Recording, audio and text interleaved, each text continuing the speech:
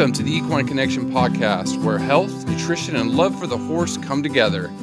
This podcast is brought to you by Tribute Superior Equine Nutrition. I'm Dr. Chris Mortensen. And I'm Dr. Nicole Rambo. Welcome back, Nicole. Looks a little chilly there in Ohio.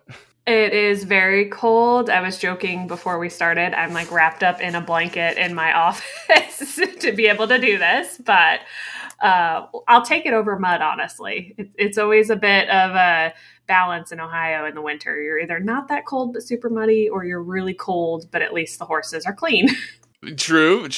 And it's pertinent because during the winter, our bodies do get stressed and pushed a little bit. And so today, talking about vitamins and the importance of vitamins to horses and horses' health.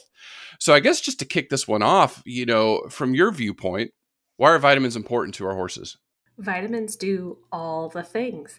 I say that a little bit jokingly. It's almost harder to list what they don't do. So they're involved in normal metabolism, growth, gestation, maximizing exercise and exercise recovery, certainly very important in supporting the immune system because there's a lot of different vitamins and they work in concert with other nutrients to help support all of these basic functions. You really can't find a function that some vitamin isn't a part of the pathway, the reaction, the metabolic cascade in some capacity, which makes them super important to make sure when you think about it on a real high level is just supporting the health, wellness of our horse. And then, of course, if they're doing some sort of job, making sure we're giving them all the nutrition they need to do the best at their job and recover from it really well.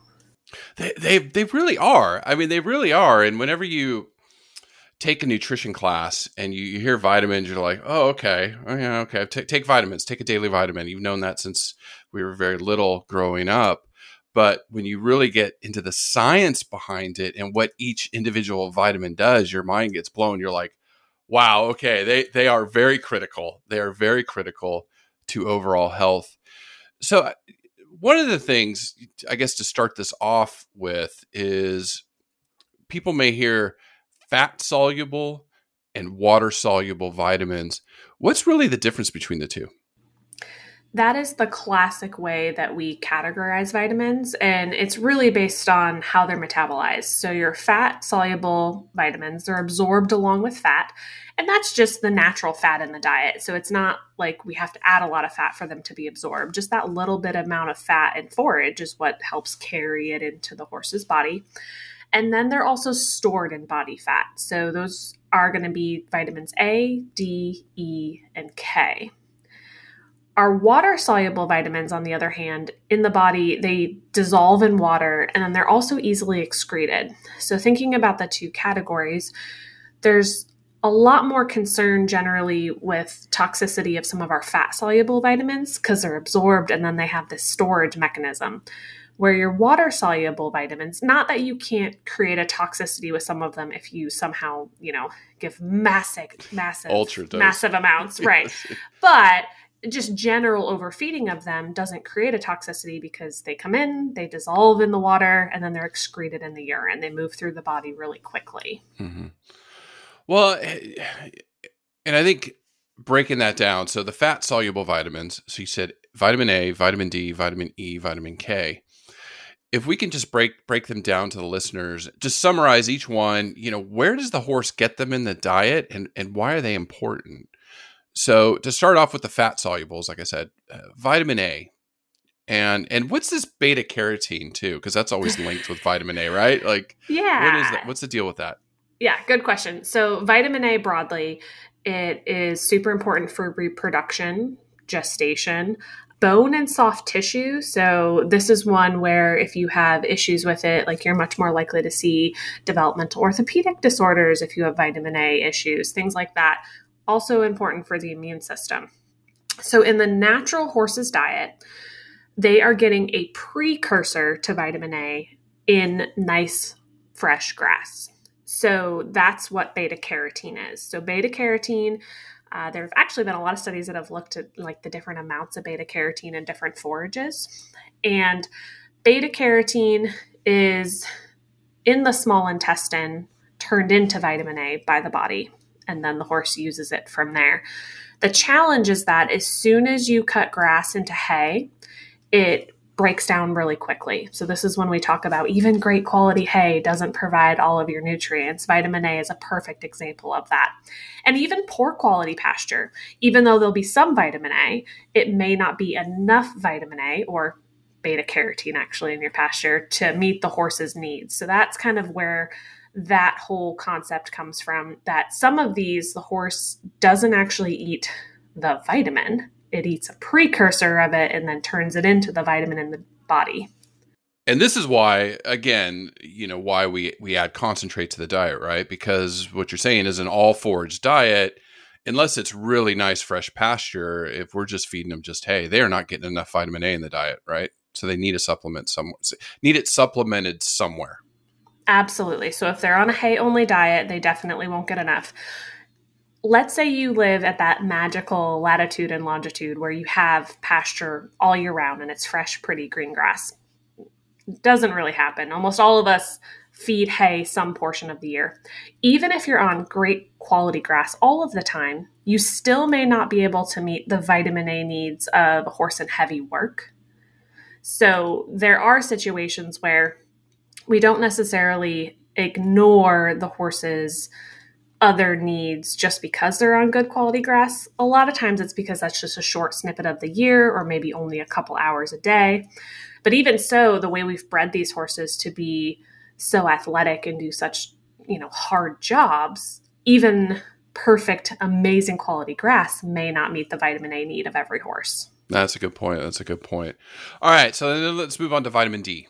That's the one, they always say, get out in the sun, get plenty of vitamin D. So how are our horses getting that?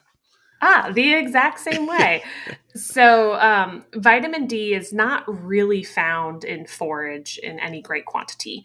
You can actually find some in sun-cured hay. So like the process of turning precursors into vitamin D happens a little bit in hay, not something you'd really rely on in any quantity.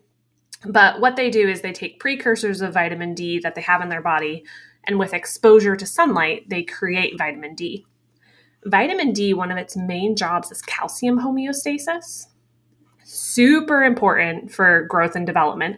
Also important for the adult horse. You think about bone is constantly remodeling all of the time in a small amount. So we want to make sure all of that is handled correctly. So yeah, vitamin D isn't really found in forage in any quantity. A lot of our horses aren't readily exposed to sunlight all the time, though. Either because of the area they live. I can't even tell you the last time I saw sunlight here in Ohio. Yes. Or a lot of times because of the way that we manage them. Either because of stalling, or we don't want to turn them out in the sunlight and burn their coats, things like that. Or we do turn them out, but we put on a fly sheet that has ultraviolet protection. Well, for that reason, we are supplementing vitamin D because we know that not all horses are going to have enough access to sunlight in order to meet their needs themselves. That's a good point. And then I was just thinking of when I lived in the Pacific Northwest and I didn't see the sun for months. So I feel for you there. Not a problem down in Florida. Plenty of sun down there. But yeah, definitely in the northern latitudes. It does disappear. All right. And then just the last two, the fat solubles, you touched upon vitamin E and vitamin K. Vitamin E, I think this is probably the one that our listeners have the most exposure to discussion about. Vitamin E, its main job, it's an antioxidant, but it supports neuromuscular health. And this is one of our few nutrients that we can actually measure in the blood in a pretty precise way and get a good idea of the horse's vitamin E status. For a lot of these, just a simple blood test doesn't actually tell us the animal status. So, there is some evidence to suggest that the NRC vitamin E requirements may be on the low side for a lot of horses. Certainly harder working horses, those on higher fat diets. So one of vitamin E's roles is it prevents lipid peroxidation. Lipids are fats. If you feed them more fat, you have more of that goes on in the diet. And there are lots of good things about fat, but it's one of the things you have to offset. So I've been formulating with higher levels of vitamin E for quite a while. especially in my higher fat diets. And then, horses with different issues can definitely require more vitamin E. So this is one of the few nutrients that we may supplement separately on top of a fortified product if we know the horse has a problem.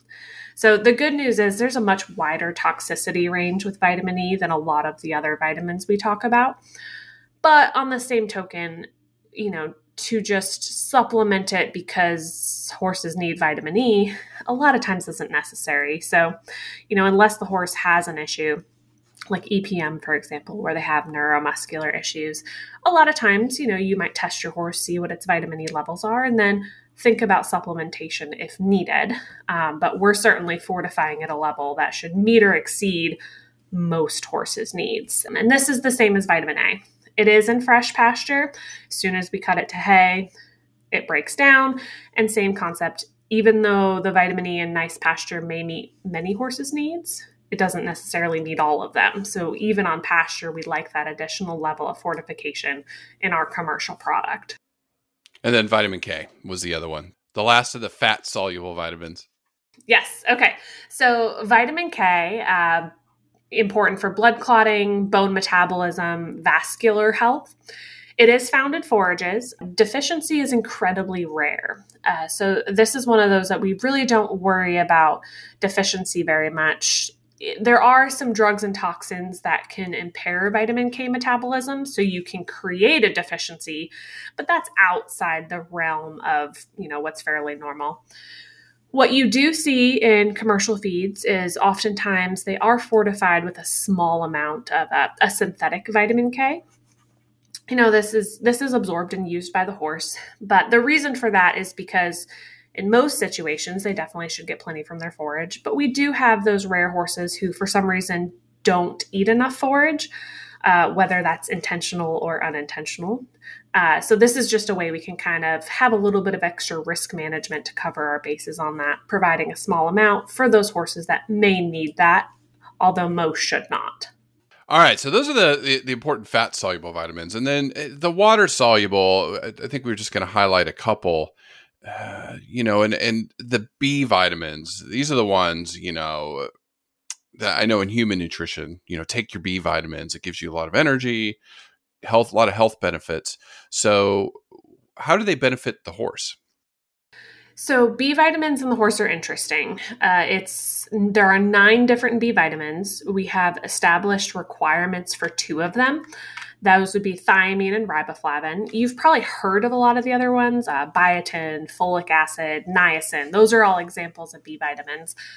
The reason that we don't have established requirements for the other ones is it's really, really hard to create a deficiency. So if you functionally can't create a deficiency, it's very hard to determine a requirement because that's what we do in a research setting. We feed gradiated levels of these nutrients to figure out what is the level where performance is impaired? What is the level where we see symptoms of deficiency? So with those other B vitamins, you can't really create them because the horse actually is able to synthesize those B vitamins. It's the microbes that live in their digestive tract more specifically, synthesize those B vitamins. So in large part, additional B vitamin supplementation isn't especially needed because a healthy digestive tract would do that itself. If you look at a feed tag, you will see folic acid, niacin down the line. Again, same concept as that vitamin K. Really, nutritionally, you're hedging your bet that there are some horses that either, again, get really poor quality forage, not enough forage, they have some sort of underlying condition that makes it difficult for them to digest forage properly. If those things happen, you would have suboptimal levels of those B vitamins. So you're covering your bases with supplementation that way.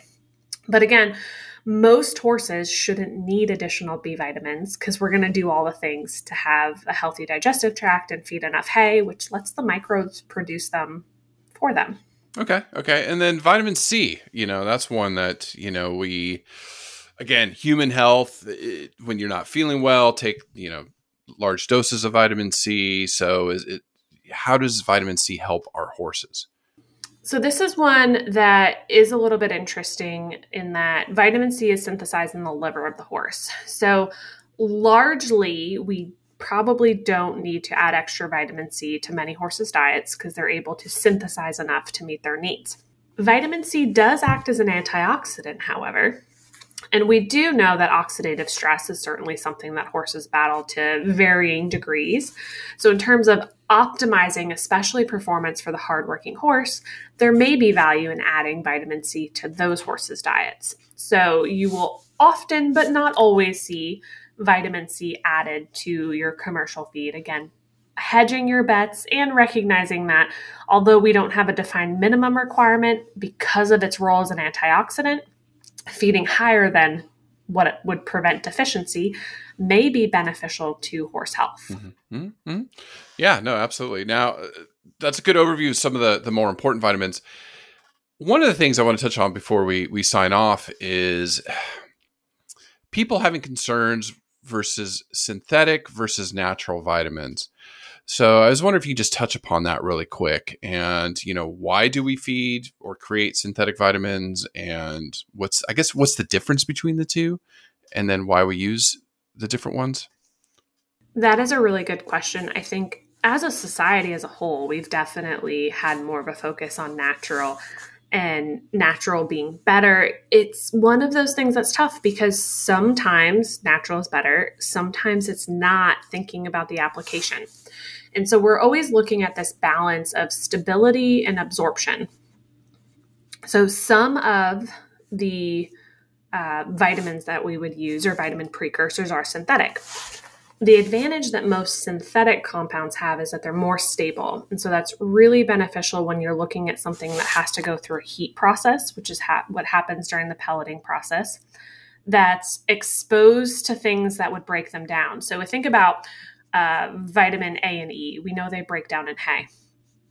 The things that have them break down are exposure to light, heat, oxygen in general. Mm-hmm, mm-hmm. You have the same issue if you try to put the natural compound into a product that you then need to store on a shelf for several months. So all of the vitamins that we use are researched to make sure that they are bioavailable to the horse. So a great example of this was when they were learning about vitamin A needs in horses. So horses get vitamin A in the wild from beta carotene in the forage. And then that's synthesized into vitamin A in the small intestine of the horse. Well, why don't we put synthetic beta carotene in feed and let the horse synthesize vitamin A in its small intestine? Because we know regular beta carotene is not very stable. That's not going to work. Mm-hmm, mm-hmm. Well, unfortunately, what you found is that synthetic conversion to vitamin A is really poor. So they keep researching, and then they learn that we can actually just go straight to vitamin A and skip that conversion step, and we're able to meet the horse's needs. The discussion between synthetic and natural most commonly comes up when we're talking about vitamin E. I think this is one that a lot of people have exposure to. And in fact, we did a whole podcast on vitamin E last July. So if you want to listen to this in more depth. But the synthetic oftentimes gets a bad rap because natural is more bioavailable to the horse. If we have a horse with a vitamin E deficiency, it's going to more quickly raise blood vitamin E levels. However, synthetic vitamin E is still absorbed by the horse. It's still utilized by the horse. It's more stable in the feed. So, ultimately as a nutritionist, I'm kind of looking at the bigger picture. In the case of vitamin E, I use both because that kind of covers both of my bases. But any type of vitamin that we use, regardless of if it's synthetic, natural, etc., we always make sure they're ones supported by science that says this is bioavailable to the horse. It supports their requirements. A lot of them, if you get more sciencey and you actually look at different sources, they're assigned different conversion factors, essentially. So if your tag says there are 750 IUs of vitamin D, if we look at different sources, not every source has, the same conversion factor where this is totally made up, but 1 gram equals 1 IU. So one that might be a little less bioavailable but super stable might be 0.75 IUs per gram. So you would still be achieving that same IU, but you would adjust the rate you feed it based on those bioavailability factors. So just kind of some of that background there in terms of how we decide the specific ingredient use. It's a lot more complicated than, hey, natural is always better, because sometimes it is, sometimes it isn't. That's a very good explanation, Nicole. And, it's just vitamins are so important. And again, like you said, our hay only diets, there are going to be some vitamin deficiencies in there. So that's why we throw in a ration balancer or a feed or other concentrates that are available on the market. But thank you for explaining that today. Thank you for listening. Again, if you have any questions or topics, please follow us on Facebook, social media, or reach out on the link below on the show notes. Give us suggestions. We now have a list of running suggestions of topics that listeners have given us, and we're just going to cross them off as we go. So thank you for listening, and thank you, Nicole. Yeah, thank you, Chris.